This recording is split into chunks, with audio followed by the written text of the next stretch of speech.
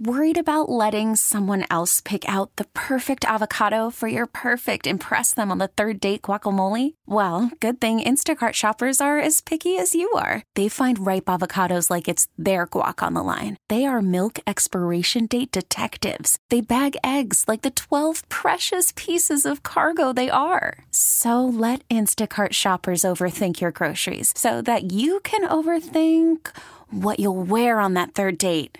Download the Instacart app to get free delivery on your first 3 orders while supplies last. Minimum $10 per order. Additional terms apply.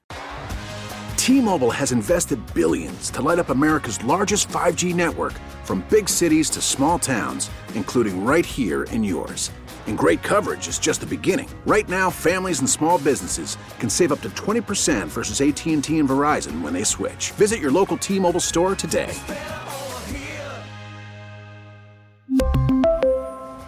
Plan savings with 3 lines of T-Mobile Essentials versus comparable available plans. Plan features and taxes and fees may vary.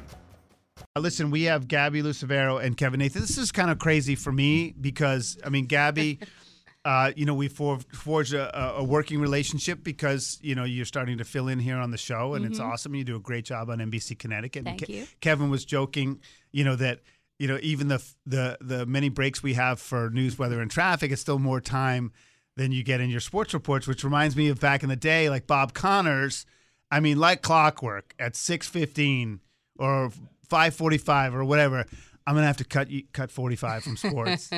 and then it ends up being a minute and a half, and then you got to cut this and that. And that was your life for what, 25, 35 years? How many years, Kevin? At the station, 20, in my career, 25. But I will say what Gabby and Matt Finkel do in their 2 or 3 minutes, 4 minutes on the air twice a day is harder than what I do in news now. I mean, to generate the content they do, to be everywhere around the state, shooting their own video, putting it all together. People are like, and believe it or not, Brian, people have said to me since I moved to news, you're so calm now.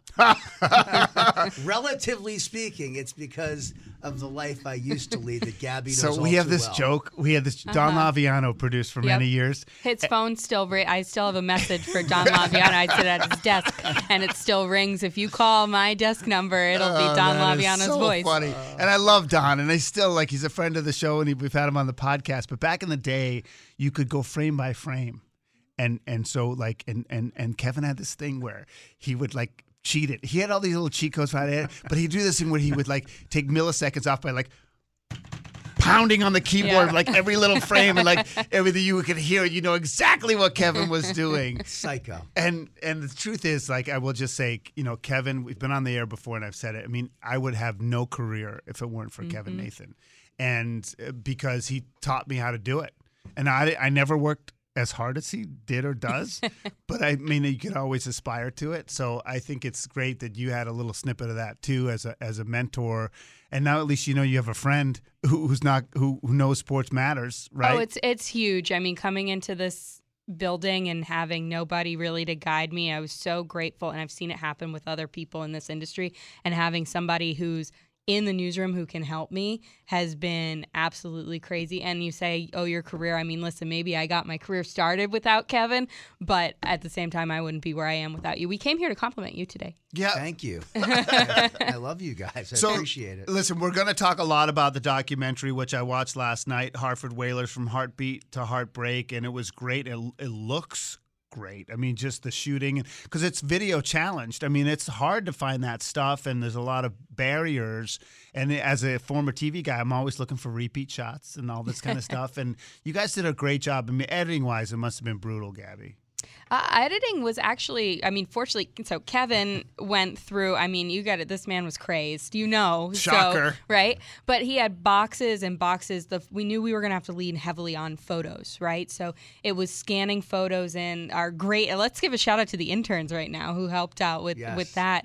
And so we actually, as video challenged as we were, because we were limited by what on-ice video we could use, rights and everything with the NHL, but we actually had so much stuff. I felt like I felt like we had so much to work with that there's still shots that I wish we got in there and we didn't. I agree. I mean, it was a deep dive also in the bowels and basement of NBC Connecticut because our archive system when the Whalers left 97 is archaic. So Moses Price, where's that video? Yeah.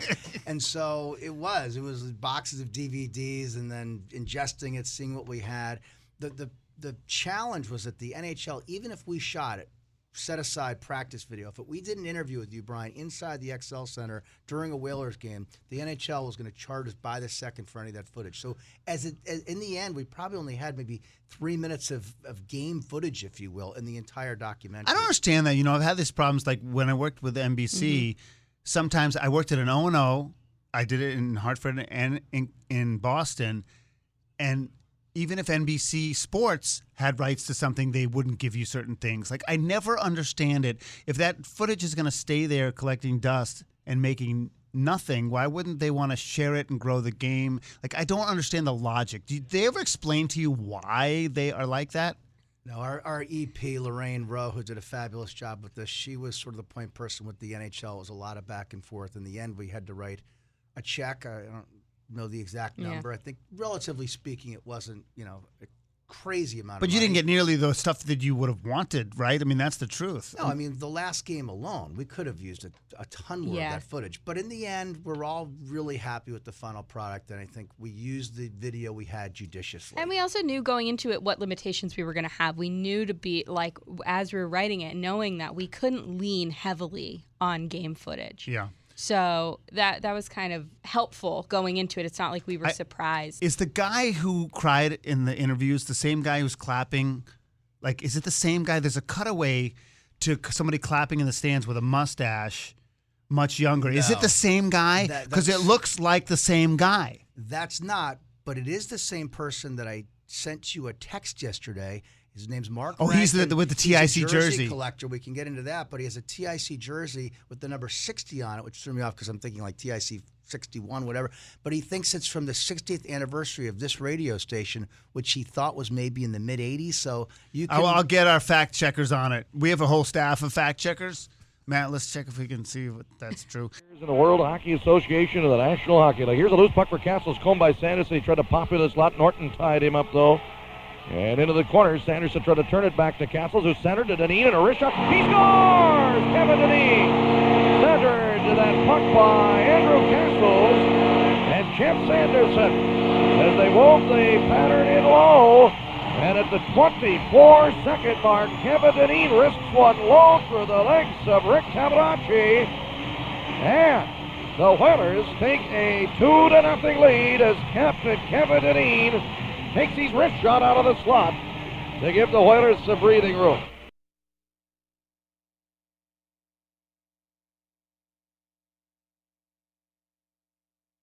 Sanderson tried to turn it back to Castles, who centered to Deneen, and a wrist shot. He scores! And into the corner, Sanderson tried to turn it back to Castles, who centered. And at the 24-second mark, Kevin Deneen risks one low through the legs of Rick Cavalacci. And the Whalers take a 2-0 lead as Captain Kevin Deneen takes his wrist shot out of the slot to give the Whalers some breathing room. And into the corner.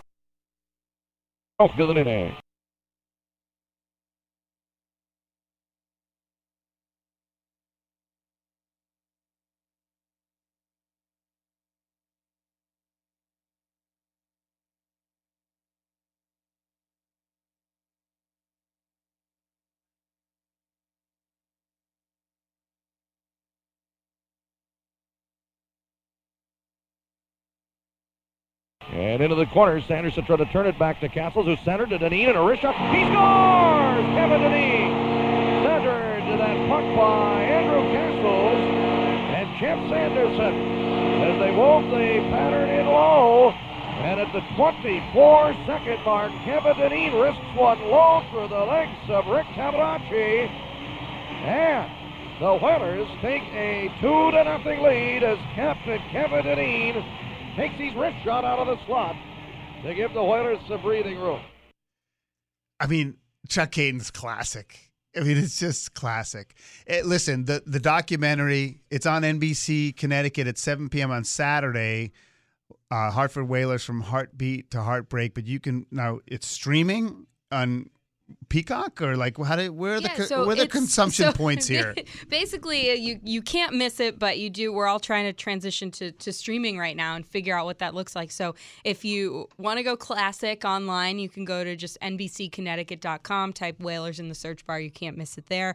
Or we have Roku, Amazon Fire TV. You can find us on there.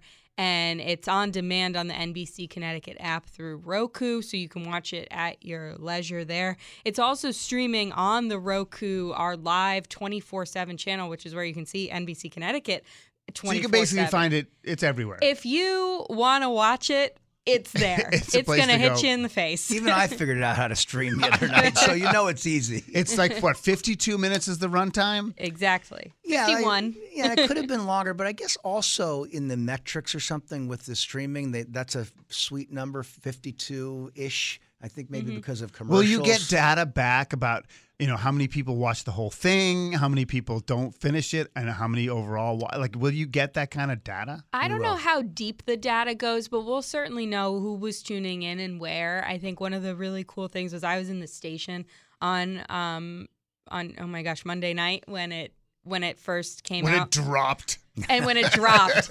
And, we've got our web editor there going, oh, this many people are tuning in online, and that was cool. And then, right like clockwork at 8:02, we started getting phone calls to people who, wanted to watch it but couldn't figure out how to watch it. I'm on my, where, how do I watch it? Listen, I want to ask you, the timing, part of it, the energy is the timing in some ways couldn't be better because there's been so much chatter with the Phoenix Coyotes being in the tank and people, there's still people who hang on to hope that the Whalers could come back. And obviously, you put this was in motion well before all that chatter, correct? It was sort of April or May of last year that the genesis of this project came to be. And we started then doing the deep dive and research, making calls. Okay, let me just pause here and ask, why do this? Like, why... and why do it now? Like, you talk about the genesis. What was the impetus? So I think they were looking for a streaming project, and I think the idea was, and I think our thesis statement was, how and why this love affair with this team that's been gone longer than it was here still exists. The Booster Club is the perfect example of that, but clearly based on the interest from this, there are thousands of other people who are still, as Chuck Hayton said, waiting for the next home game for the Whalers 25 years later. I found some of it super sad, and because, our lives would be better if they had an NHL team here. Professional, personal, like all of it. And the fact that they lost it. And then I was thinking so much about Karmanos in the sense that he's hated, and he never, I think he never wanted to keep the team here ever. But at the same time, he moves it. The value of the team has increased tenfold. He won a Stanley Cup, and he's got a street named after him. And, can you blame him? Or can you blame him? There's a reason people become billionaires. He's not a dummy. But I don't think you can pin it just on Peter Karmanos. As Mark Anderson, the head of the Booster Club, said, there are 1,000 reasons why they left. And you're in the majority. Most people will pin it on Karmanos. Some will point in part to the Connecticut government at the time that maybe they didn't do enough. A lot of people point to Gary Bettman, the commissioner of the NHL, is still in charge, that he never wanted to be in a market this size. Some people will point specifically to the Ron Francis trade in March of 91, that once you traded the franchise, that was the beginning of the end. I think Howard Baldwin's point is well taken, that in 88, when it went from local ownership, Aetna, Travelers, et cetera, and Howard Baldwin leading the charge, all local, to Richard Gordon. Now, but he sold the team, though. He did. Can't we blame him a little bit, too? But it's now in the hands of individuals. It's not this local ownership that has a vested interest in the team and the community part of it. I don't know. Like, Baldwin's always talking about coming back and bringing it back, but isn't he somewhat responsible, too? He was the managing partner. He was told to sell the team. By the companies? By the companies. They wanted to sell, and as he said in the piece, they got $33 million at the time, which was the most in NHL history. Hard to fathom, given that the tag for franchises now is probably $1 billion-ish. Well, you pay your second line center a $33 million contract. And Gabby, I forget, where did you grow up? So I grew up in Worcester, Massachusetts. Okay, so when you come into this, there's not a ton. Maybe you're a Bruins fan, or I don't know. we have to go in a second. Maybe we'll put a pin in this because we got to go to Bob. What I want to know is sort of like, how did all of this sort of mythology strike you, and then sort of what did you learn from it? Like, and you especially, Kevin, like, what did you learn from it? That's the sort of the next phase of the conversation. Again, it's Hartford Whalers From Heartbeat to Heartbreak, 7 p.m. Saturday night on NBC Connecticut, and you can watch it streaming anywhere you consume content. And we'll continue the conversation with Gabby Lucivero, who's the sports director at NBC Connecticut, and Kevin Nathan, anchor extraordinaire, 11, 4, and 5, or what is it? 11 a.m. Yes, right. Yes. Not the 11 p.m., 11 a.m. And then any other times they need me during the day. Whatever you whatever see they him want. pounding away at his keyboard most of the day at NBC Connecticut. All right, we're back with Kevin Nathan and Gabby Lucivero from NBC Connecticut. Their documentary, phenomenal piece of sports journalism, Hartford Whalers From Heartbeat to Heartbreak, Saturday night, 7 p.m. on NBC Connecticut, and streaming now just about everywhere. And I want to talk about a couple quick things. One is, did you have any idea, Gabby, of this whole whaler mythology and cult coming in? And what was it like sort of peeling back that onion? Yeah, I mean, I knew about it because I'm a big hockey fan as well. So, I mean, they left Connecticut when I was 5 years old. I'm sorry, everyone. That's really annoying, but that's okay. I just like to remind you. You said it, right? Yeah. That was unsolicited. I'm still younger than Jerry Brooks, so there you go. Sorry, Jerry, if you're listening. So I can't say I knew it at the time, but I knew it through what a lot of people know it, which is seeing the logo everywhere. Yeah. And so I knew about the Whalers, but I didn't. My kind of short line about it is I knew why we were doing it, like lowercase it, but now I get it, like bold capital letters. Yeah. I get it. I understand why people are still so obsessed with this and so into it. Well, it's funny you say you're 8 because I loved seeing 1998 Kevin Nathan. 97. We did too. But I like but I also like the high riser sports stuff. Like I like that table. That was a nice look. You mean like a height share for the 12-year-old doing sports? Is that what you're referring to? No, but that must have been fun for you to go back and, I mean, I know you keep a lot of air checks going back and stuff like that, but I mean, for you, you sort of lived the whole thing, and that must have been kind of wild to look back and see the work you did on the story. I think the biggest takeaway for me is, to Gabby's point, I didn't get it either. I think back to when it was either me or Joe D hosting Sports Talk here at TIC, and we would get calls from Whalers fans. I never got the connection between the fans and the team, this community bond that they had. Remember, my first. Do you really think it's different? Is it really different? Is it really different than other places? I think it is. Yeah. You had one major pro sports team here. This isn't, look, if I have friends who are massive New Jersey Devil fans, if the Devils move away, you still have the Islanders and the Rangers in the New York metropolitan area. If the Bruins moved away, okay, fans would go nuts, but you still have Red Sox, you still have Celtics, you still have Patriots. This was it here. So until we worked on this project, I didn't get this connection. I mean, I used to get calls from Al Victor in the Booster Club. I'm like, well, guys, let it go. and now I understand why they don't want to let it go, why they want to, as Mark Rankin said, keep it alive. Mm-hmm. Absolutely. I mean, we're talking with Kevin Nathan and Gabby Lucivero from NBC Connecticut, and I want to get back to the sort of the production of it. I mean, Kevin, for you going back in the Wayback Machine or interviewing, I don't know who did the interviews, whether it's Deneen or Francis or whatever, like what part for you was like the best? So Gabby did Deneen and Francis and the Zambonis band. I was in for the other interviews, and the Zamboni guy was great. He was phenomenal. He was so good. Snarky. Dave Snyder. I liked him. Well, there's the Zamboni driver, and then there's the Zambonis band. Right, the band. Yeah, he was the edgy one. He was great. And it was so important. Finally, someone says it. Hey, we didn't have butts and seats. Yeah. Well, I like the fact that you guys told that side of the story, and I want to get to that in a second, but I want you to answer the question, though, first in terms of, like, what about you was, like... I mean, there were a number of things. Look, Howard Baldwin is like 81 years old. He looks great, by the way. The guy could talk a dog off a meat wagon. I mean, he is so charismatic. You're like, how does a guy found a team in his late 20s, when you see that charm and personality and the energy, he can just sell it. He really overwhelmed me.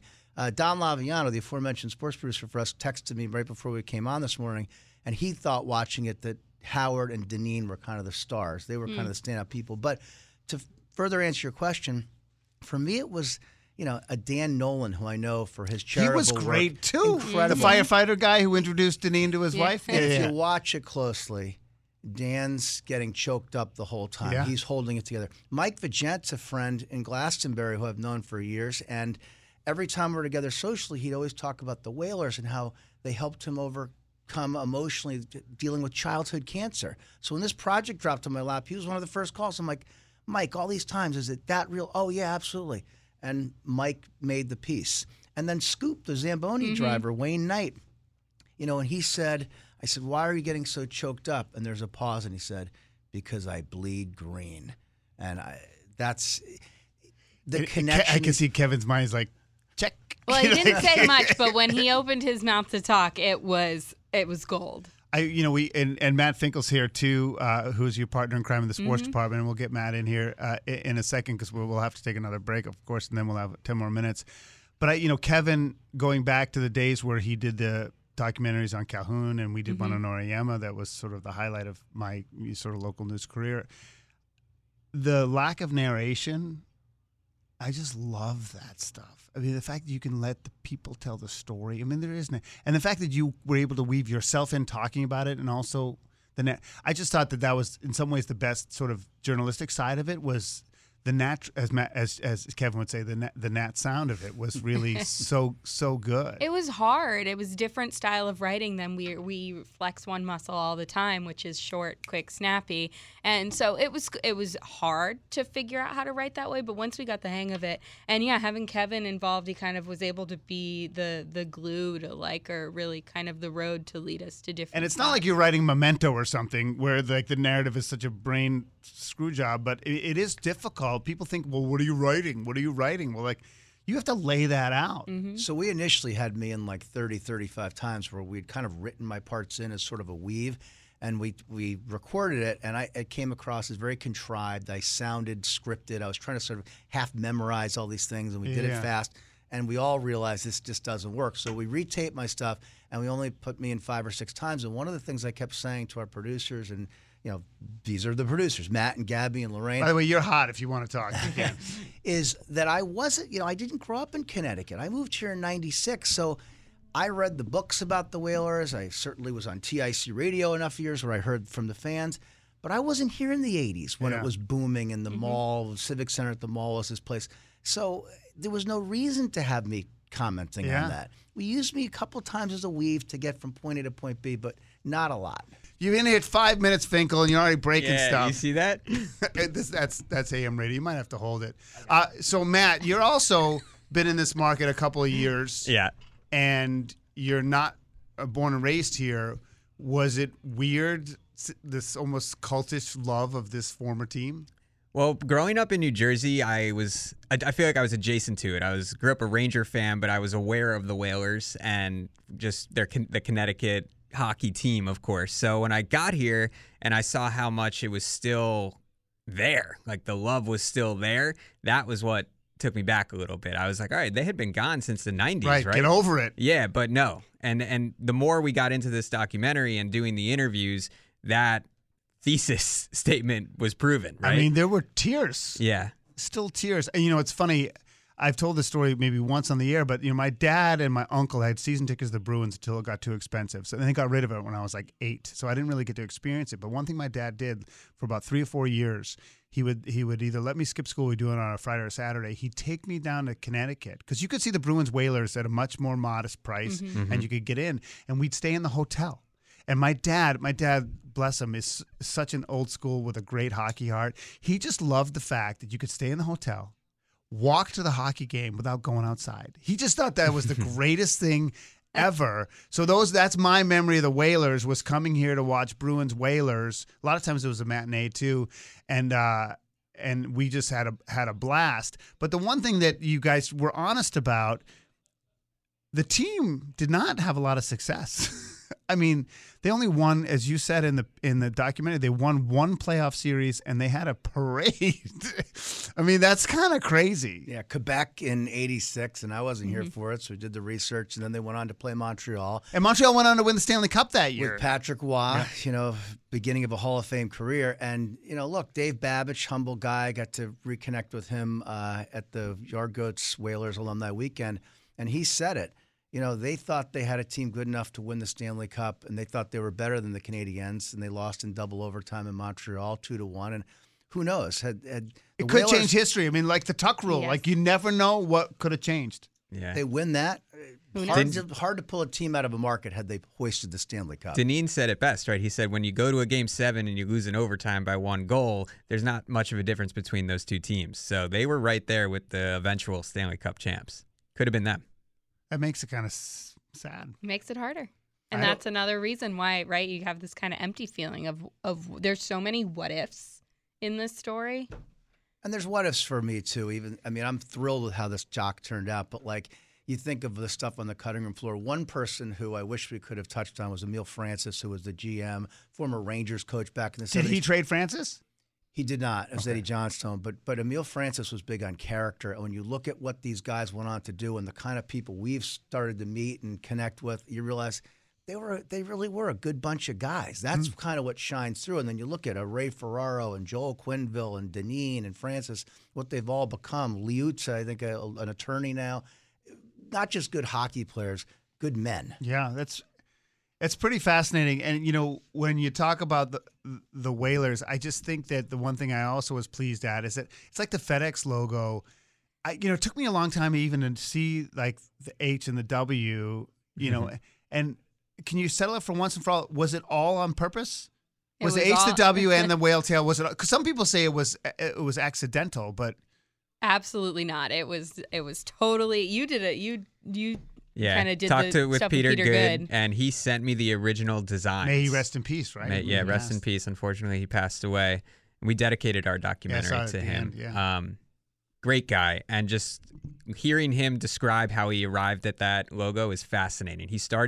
It originally had a harpoon in it, but he didn't like that the harpoon might kill the whale, right? Or that's the idea behind that. So he took out the harpoon. He said the negative H was always there, and it evolved throughout different logos as he got to it. The whale tail, and he said he didn't know anything about hockey, which I also found interesting. But he created probably the most iconic hockey logo. Was he a successful designer outside of like that? As far as I know, stamps. That's one of the interviews he said. He's like, I did a U.S. postage stamp, and this is what I'm going to be remembered for, the Whalers logo. I have to tell you, I think of FedEx because of the arrow that just showed up for me, when I was 40. Yeah. But it really is like an engineering sort of ergonomic masterpiece. I mean, I'm not even blowing smoke because I don't really care. I mean, it's unbelievable. Yeah, it's brilliant. It's brilliant. And the fact that he always had, he calls it the negative H, like using negative space to have outline the H within the whale tail and the W. And it was always there. That was always part of his design. So, and as it evolved, I know they changed the logo, right, in the 90s, but it was still there. That H and the whale tail was all still part of it because they tweaked it. I think Richard Gordon, or one of the owners' daughters, like the Dallas Cowboys, that's where the silver came from and the little horns on the logo. The purists, as Jay Slow said, don't like that morphed logo. They like the original logo. It still sells. It still sells. Did any of the three of you cover at all any of the Whalers Alumni Weekend with the Yard Goats? Yeah, we were all there, which was exciting. So what is your sense? I mean, what is your sense of the former players? I mean, I don't know if they've got to watch it, but I mean, do they like when you come to talk to them, or are they sort of done with it? I think they're the same as the majority of us who are doing this project going, okay, well, I guess we're still talking about this, but there is an absolute sense of pride. I mean, they do completely recognize that somehow they ended up in something way bigger than their time in Hartford. I don't think they understand why, but they certainly appreciate it. Listen, Matt, Gabby, Kevin, great job. It's great to see all of you. I mean, I haven't really dealt with you much, Matt, but I mean, Gabby, I've talked to he deals with us all the time. A little bit more. And as I say, Kevin is my first true mentor in this business, so it's always great to catch up. And I hope it does great. 7 p.m. Saturday. It is the Hartford Whalers from Heartbeat to Heartbreak, and you can get it streaming, whether it's Roku or Peacock or whatever. You can even go like right on the NBC Connecticut website and get it, correct? On the so Roku, Fire TV. If you've got a Samsung TV, you can stream it there. But yeah, if you're really just saying, oh my gosh, all this streaming, what am I supposed to do? It's so easy, and it's a quick. I watched it eating pizza with dinner. I mean, that's it. Be safe out there. It's 9 o'clock. And an hour with Brian, and no mention of Amherst College hockey former captain. Right, or Exeter, Andover, or whatever. Bye. T-Mobile has invested billions to light up America's largest 5G network, from big cities to small towns, including right here in yours.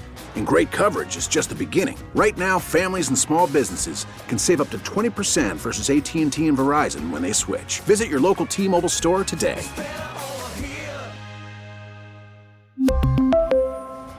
Plan savings with 3 lines of T-Mobile Essentials versus comparable available plans. Plan features and taxes and fees may vary. Protect your vehicle's engine with a full synthetic oil change and save with Mobile One at O'Reilly Auto Parts. Purchase 5 quarts of Mobile One full synthetic motor oil and receive a $10 O'Reilly gift card after rebate. See store for details. With your Mobile One purchase, you'll also receive 2 times points during O Rewards Bonus Points Month at O'Reilly Auto Parts. O'Reilly Auto Parts. We get it. Attention spans just aren't what they used to be. Heads in social media and eyes on Netflix. But what do people do with their ears? Well, for one, they're listening to audio. Americans spend 4.4 hours with audio every day. Oh, and you want the proof? Well, you just sat through this ad that's now approaching 30 seconds. What could you say to a potential customer in 30 seconds? Let Odyssey put together a media plan tailor-made for your unique marketing needs. Advertise with Odyssey. Visit ads.odyssey.com.